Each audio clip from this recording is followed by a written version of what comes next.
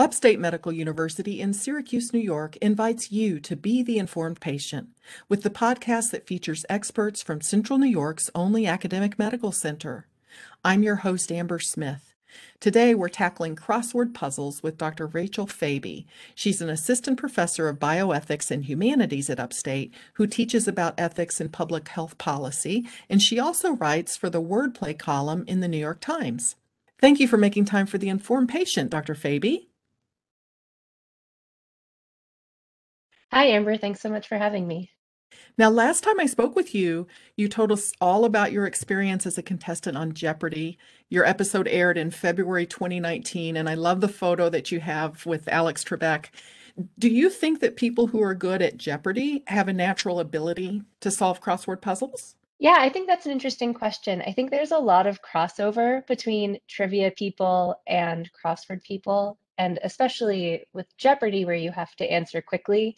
If you want to be a speed solver on a crossword puzzle, having those neurons firing quickly, it helps you in both. But I think there's also this belief about crossword puzzles that it's just one big trivia contest, which obviously Jeopardy is one big trivia contest. But I think there's more to crosswords than just trivia. And so you don't have to be good at trivia to be good at crosswords in the same way that you need to be good at trivia to be good at Jeopardy. Yeah, interesting. And you mentioned the timing of it, and I hadn't even thought of that with Jeopardy. The speed counts, but people can spend hours, days on crosswords, right? So, when did you Yeah. start solving crossword puzzles? What's interesting, it's actually very closely tied to my Jeopardy story. So I started solving crossword puzzles when I was 13 or 14, and I was trying out for the Jeopardy teen tournament. So I convinced myself that if I got really good at crossword puzzles, I would be good at Jeopardy, and that was how I was going to get on the teen tournament. It turned out that was wrong. I didn't get on the teen tournament at all, but I did keep solving crossword puzzles, and then 15 years later, I made it onto Adult Jeopardy, and I'm still solving crossword puzzles. But as a 13-year-old, it was not the best way to prepare. So, what did you like about crossword puzzles? What attracted you to them? Well, I started solving them regularly when I was preparing for Jeopardy, but even before that, my grandmother was very into crossword puzzles, so it was something that I could do with her. And then I think I stuck with it because I really liked the organization of a crossword puzzle. It's a square, usually they're 15 squares by 15 squares. It's a perfect grid, it's symmetrical in some way, and you're organizing concepts and ideas and names and wordplay and all of these things that you enjoy independent of putting them into a grid, right? If you like trivia, if you like wordplay or puns, all of those things can then be organized into this box. And I think taking these really disparate ideas and putting them into a neat grid really appealed to me. Do you prefer paper or do you like doing them online these days? I do both. I like doing it on the computer when I'm trying to solve very quickly. If I'm in a competition, and there are lots of crossword competitions out there, I find that I go faster when I'm typing. But there's something really luxurious and kind of fun about bringing a crossword puzzle like to an airport bar, and sitting there with a actual piece of paper and a pencil and pondering the questions, the clues, the grid more slowly. So it really depends on how quickly I'm trying to go. Well, how did you begin constructing your own crossword puzzles? Yeah, so that's also tied to Jeopardy. That had been a goal of mine my entire life, was to make it onto that show. And then I had made it and I was on the show and my episode was about to air and I was trying to figure out, okay, what is the next like hugely nerdy thing I can do? And so as a, almost lifelong solver of crossword puzzles, I decided that the next nerdy thing to do would be to get a puzzle in the New York Times. So that was sort of my next major goal. And so I'm on Twitter, and there's sort of a whole crossword subculture on Twitter. And I saw someone say, hey, we're looking for new constructors for this charity pack that we're putting together. If people donate to charity, they can get this pack, and we want new people to help contribute to it. And if you don't know how to do it, we'll pair you up with a mentor who can teach you how to make crossword puzzles. So I got paired with a really fabulous mentor who taught me how to build a puzzle, and once I started, I was hooked. I loved it so much, and I haven't stopped. So in the last 2 years, I think I've made something like 50 puzzles total. How long does it take to make a crossword puzzle? One that would go in USA Today or the New York Times. Is that an all-day project or what's involved? Yeah, it really depends on how complicated the puzzle itself is. So if you're making for the USA Today, they're generally very straightforward themes, and they're all themed puzzles. There are also themeless puzzles that run in the New York Times, but in the USA Today, it's a simple theme. And so coming up with that theme set, the entries that sort of are the theme ones, can take a long time if you decide on a title or what we call a revealer, which is where it describes what the theme is and it's embedded in the puzzle. Sort of latch on to a title or a revealer, and then you have to brainstorm the entries that can go along with that theme. And if it's really complicated, that can take a while, or if it's really simple, like for the USA Today, it might come to you very quickly. And then you lay them out in that 15 by 15 square using software. I use a software called Crossfire, which is for Mac. There is also software called Crossword Compiler, which is for Windows. And you start filling the grid around your theme entries. So the software suggests words that can go into different spaces based on the letter patterns and the blocks. And so it's a lot of iteration because you'll find you put something in that you think will go nicely with your theme entries. And as you start building off of the things that you put in, you'll realize I don't really like the options that I have over in that corner now. And so you have to sort of undo it. And it's a very iterative process. So that can take anywhere from an hour if it's a really easy grid to I have some that I have been putting down, putting away, coming back to, trying again for almost a year at this point, and I'm still not Wow. satisfied with. Now So these grids, the 15 by 15, they have to have symmetry. They have to be like a mirror image. Is that one of the rules? that's one of the sort of unwritten rules, maybe they're written somewhere, but one of the unwritten rules of crossword puzzles is that they have to be symmetrical in some way. Now that's shifting. There are some puzzles, including the USA Today, that will take asymmetric puzzles. I personally like the constraints that are imposed on a constructor when there is symmetry. But in general, the most common kind of symmetry in a crossword puzzle is rotational, which means if you took the grid and you rotated it 180 degrees upside down, the square pattern would be the same. But you also see some sort of mirror symmetry in some puzzles, and sometimes you'll even see diagonal symmetry, which is, symmetrical across a diagonal axis. In the puzzles that you've constructed, do you ever get feedback or questions from people who are trying to answer it? Yeah, I sometimes, mostly what I get is corrections Oh, from overzealous solvers who say, oh, this minor detail about this thing that you put in this one clue was incorrect. I had a typo that editors missed in a USA Today puzzle about a month ago. They had put it was something about an Olympic city for 1988, and they had changed it to 1998. So the mhm. actual answer was Seoul, but in 1998 it was Nagano. So there, I got a lot of emails from people saying you have the year wrong for this city. This is Upstate's The Informed Patient Podcast. I'm your host, Amber Smith, talking with Dr. Rachel Faby from Upstate's Department of Bioethics and Humanities. We're talking about her side gig as a crossword puzzle constructor. So, I wanted to ask you about the characteristics of a good clue. What do you think makes a really good clue? Well, there are so many kinds of clues. So you'll have, a fill in the blank clue, which I think is usually one of the easier footholds for someone who's maybe new to solving crosswords, is when you have a nice fill in the blank. You know what goes in that blank, right? It's very easy. Or you don't know, but you figure it out. But my favorite kind of clue is a wordplay clue where there's some sort of pun going on. And in the rules of crossword puzzles, if you see a question mark at the end of the clue, that's the signal to the solver that this is a pun. There's some sort of wordplay happening here. And that's my favorite. How do you feel about people who look up the answers if they're struggling with something? It, looking back into your profession of ethics, is it ethical to consult a dictionary or Google?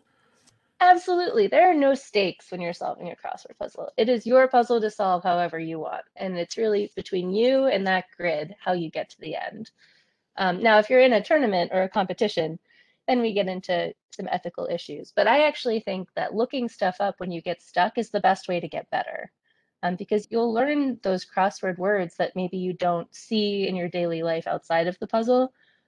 And if you don't look them up, you'll never know what they mean and you'll never get better. So I'm all in favor of people looking stuff up when they get stuck. How do you feel about rebuses? This is something I had never heard of before I prepared for this interview, and it's cramming extra letters into the same box. When did that become a practice? Sure. I don't know when people started using rebuses, but I love them. I think that they are controversial. There are people who are very anti-rebus because they think, there should be one letter per box and that's the only way it should be done. But I think it just adds a little extra wrinkle of difficulty. So an example of a rebus might be if the theme is something like kitty corner, and then in the puzzle, you'll have the word cat crammed into one box. So you have the letters C, A, and T. And then running through cat in both directions, across and down, you'll have some word that uses those letters in that order. And so it's just been crammed into one little box. I just think they're fun. I think it makes it a little bit harder, but they don't deserve the hate that they get on the internet for sure. Well, they're not used in all of the puzzles. I mean, I've never encountered them myself. It must be kind of a unique thing. You're more likely to see a rebus on a Thursday, which is when the New York Times runs their tricky puzzles. Those are sort of the hardest themed puzzles that the New York Times offers. And so tricks like rebuses or something else funky happening in the grid, you're most likely to find on a Thursday. Well, let me ask you about an ongoing controversy about clues in crossword puzzles. Who are the puzzle makers making the puzzles for? Because I imagine that would influence the way you word the clues. Yeah, I think that that's right. So crosswords is undergoing a bit of a revolution right now. Historically, I think that some editors have had in mind this idea of the typical solver who, looks like your grandfather or looks like an older person who reads the encyclopedia for fun. And I think that that is changing a lot. I think that younger people are getting interested in crossword puzzles. And I think a more diverse set of solvers is emerging who isn't just like a stuffy New York Times paper delivery subscription recipient. So I think crossword constructors it's sort of a feedback cycle where as constructors become more diverse and they put their worldview, the things they care about into crossword puzzles, solvers who resonate with those things are going to be drawn into this hobby as well. And so it's a feedback cycle where crosswords are just getting more and more diverse, solving more diverse solvers with more diverse constructors. And I think that that is a really good thing for the field, for this space, um, because it's more inclusive. So when you sit down and start a puzzle, and I guess you kind of start with a theme, do you have a solver in mind? Or do you try to put together something that could appeal to 20s to 70s, male, female, all, I mean, do you try to include everyone? I think it really depends on the venue where you would like to publish your crossword puzzle. If you're writing a crossword puzzle for the New York Times, you want it to be as inclusive as possible. It should be accessible to anyone who has the skill of solving crossword puzzles or the desire to learn that skill. I think there's also sort of parallel to that, this indie crossword scene where there are fewer constraints on what people put in their grids. You might get some more risque content in indie crossword puzzles, or a very niche subculture could be packed into a crossword puzzle. And so when you're trying to write something that is going to be published in a newspaper, you want it to be as wide reaching as possible. But there's a lot more room for creativity and putting yourself and your own voice into a puzzle and the things that you care about when you don't have editorial constraints to worry about. Now, do you personally prefer sort of the unchanging knowledge questions, the history, literature, geography, or do you like pop culture, slang, terms, things like that? I mean, give me all of it. I think it's all great. I think a puzzle that doesn't have any pop culture or any slang I think it feels stuffy to solve. It's not very exciting. But I think when a puzzle is all pop culture and all slang, that becomes inaccessible to other solvers. And so I think having a good blend of those things is the mark of a really skilled crossword constructor, because they can bridge general knowledge and art, history, geography with colloquial phrases, maybe something that you would just say to your friend, and it's something that you encounter in real life. And I think that that's a lot more fun to solve. What about the use of commercial terms? Pepsi, Samsung, do you think it's okay to use names, words like that? Totally. I mean, I don't think that you could write a crossword puzzle in 2021 without the word Oreo. I mean, you could, but if we couldn't use these commercial terms, these things that you encounter in your daily life, um, first of all, it would be really constricting because, I mean, really, Oreo, it's 3 vowels and a 4-letter word. It's great. But also, it gets, back to that accessibility and inclusivity issue. If the only things that we think are worthy of being in crossword puzzles are the things that you need a college degree to know about, that's really exclusive. And so brand names, like everyone goes to the grocery store or encounters these brands in their daily lives. And I think that makes it more inclusive as well. Are you okay with these obscure words that no one ever heard of or sees except in crossword puzzles? In small doses, yeah, I think they're fine. The sort of prototypical crosswordese in crossword constructing, we call it crossword glue, because they're the words that hold together the rest of the interesting stuff in the puzzle. But sometimes you need a little glue to make it work. Is the word etui, which is spelled Etui, which is like an old-fashioned word for a needle case when you're doing needlepoint, and then you put your needle into your etui. And I've never in my life seen that word outside of a crossword puzzle.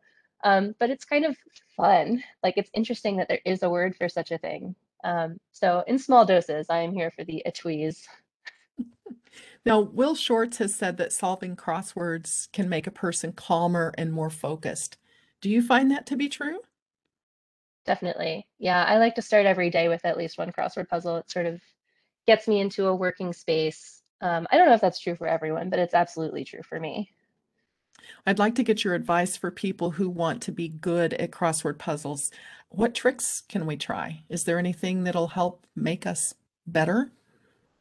I mean, I would recommend checking out the New York Times wordplay column, especially with the early week puzzles. So the Monday, Tuesday, Wednesday puzzles of the New York Times are the easiest ones of the week. Those are also the columns that I write. I write the Monday, Tuesday, and Wednesday columns.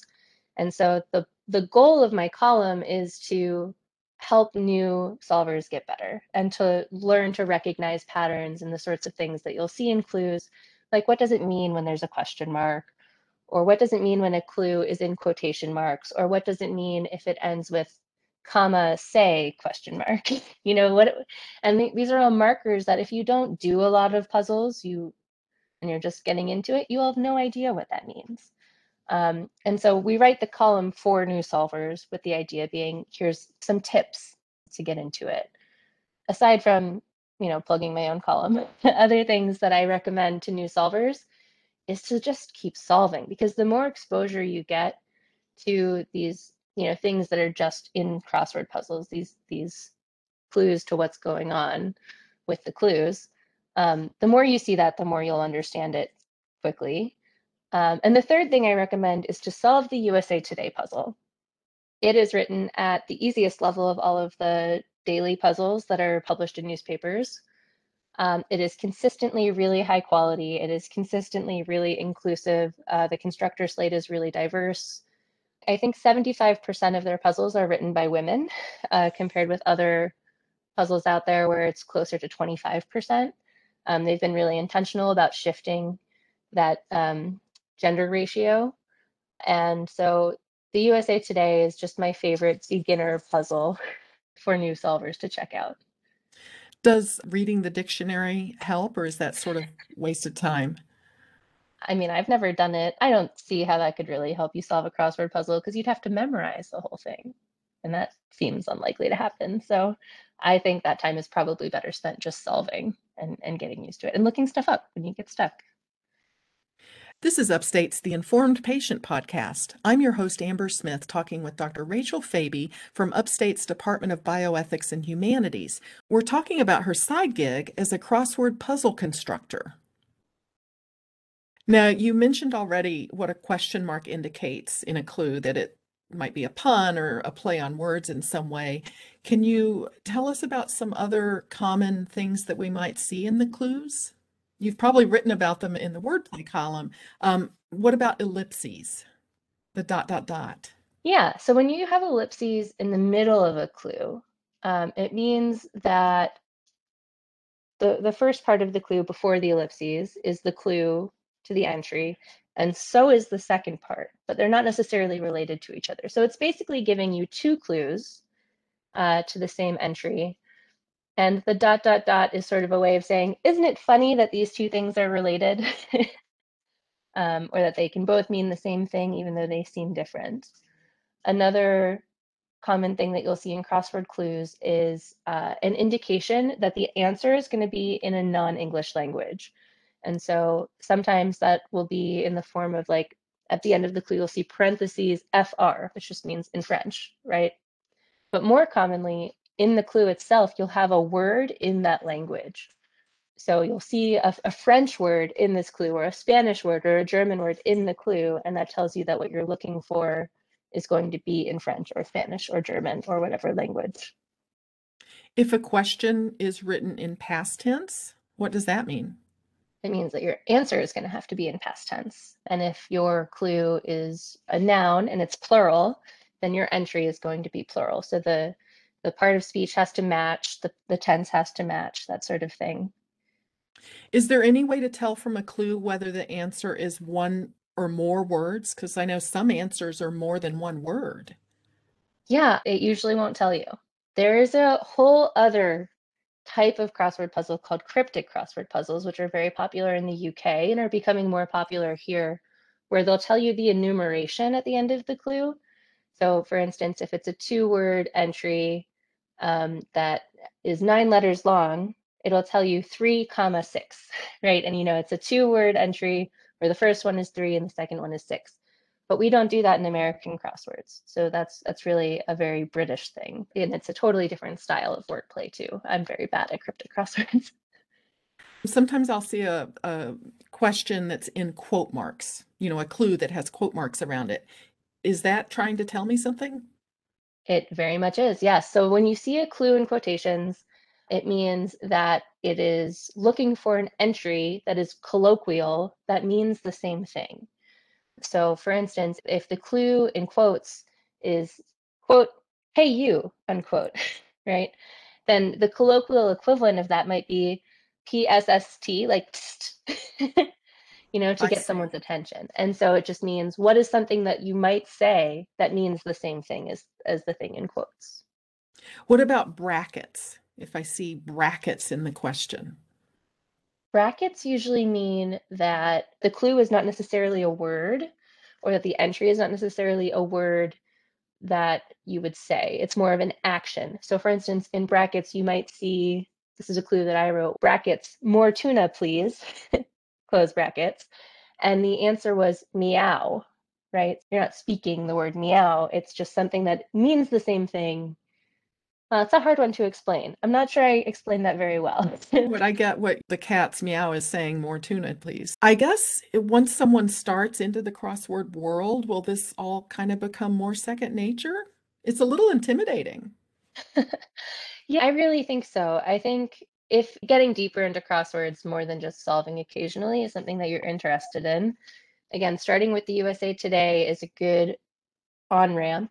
And I think people who really this is meant for, people who really love this, will find from that entry point a lot of different directions that you can go. You can get involved with sort of crossword Twitter, and that's a whole space where you can connect with other constructors and other solvers.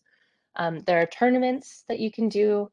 Many of them have been online over the last 2 years for obvious reasons. But I think you have opportunities to compete and connect with other people, either online or in real life. And yeah, it's a really welcoming, kind, generous community. People are always looking to mentor new constructors and people who want to learn how to make puzzles. People are generous with their time and happy to help new constructors. And so it's a fun space to sort of explore. As a constructor, how do you archive all of the crosswords that you've made in the past? And do you have rules for yourself about whether you will reuse certain clues? Huh. Um, my archive system is a mess. It is just a series of folders on my desktop. But I actually don't pay very close attention to the clues that I've used. I mean, I think if I come up with a really clever clue for something, I'm gonna remember it and not use it again. But I have a bit of puzzle amnesia. Like I can solve the same puzzle a few weeks apart and not remember solving it. So keeping track of what I've used in puzzles for sort of more mundane clues is not something I'm concerned about. But if it was a really good one, I'll try not to reuse it. Now that you've been on Jeopardy and you've had a New York Times crossword puzzle published, what's next? What's your next challenge? Oh man. Well, I mean, here at Upstate, trying to get tenure. That's my next sort of professional challenge. And then in terms of nerdy stuff, I mean, writing the wordplay column, getting invited to do that was really a dream. It's really fun. I love talking about crossword puzzles. Obviously, I could talk about them all day. And so having a platform to engage with solvers about this thing that I love has been really cool. And I'm gonna keep doing that, keep writing for the Times. I did audition for another game show recently. I haven't heard back, but I think it went well, so I will keep you posted and maybe keep doing some of that on the side as well. But in general, I'm pretty satisfied with the level of nerd that I have reached. Well, thank you so much for taking the time to talk with me. Yeah, thank you for the invitation. This was really fun. My guest has been Dr. Rachel Faby. She's an assistant professor of bioethics and humanities at Upstate. The Informed Patient is a podcast covering health, science, and medicine brought to you by Upstate Medical University in Syracuse, New York. I'm your host, Amber Smith, thanking you for listening.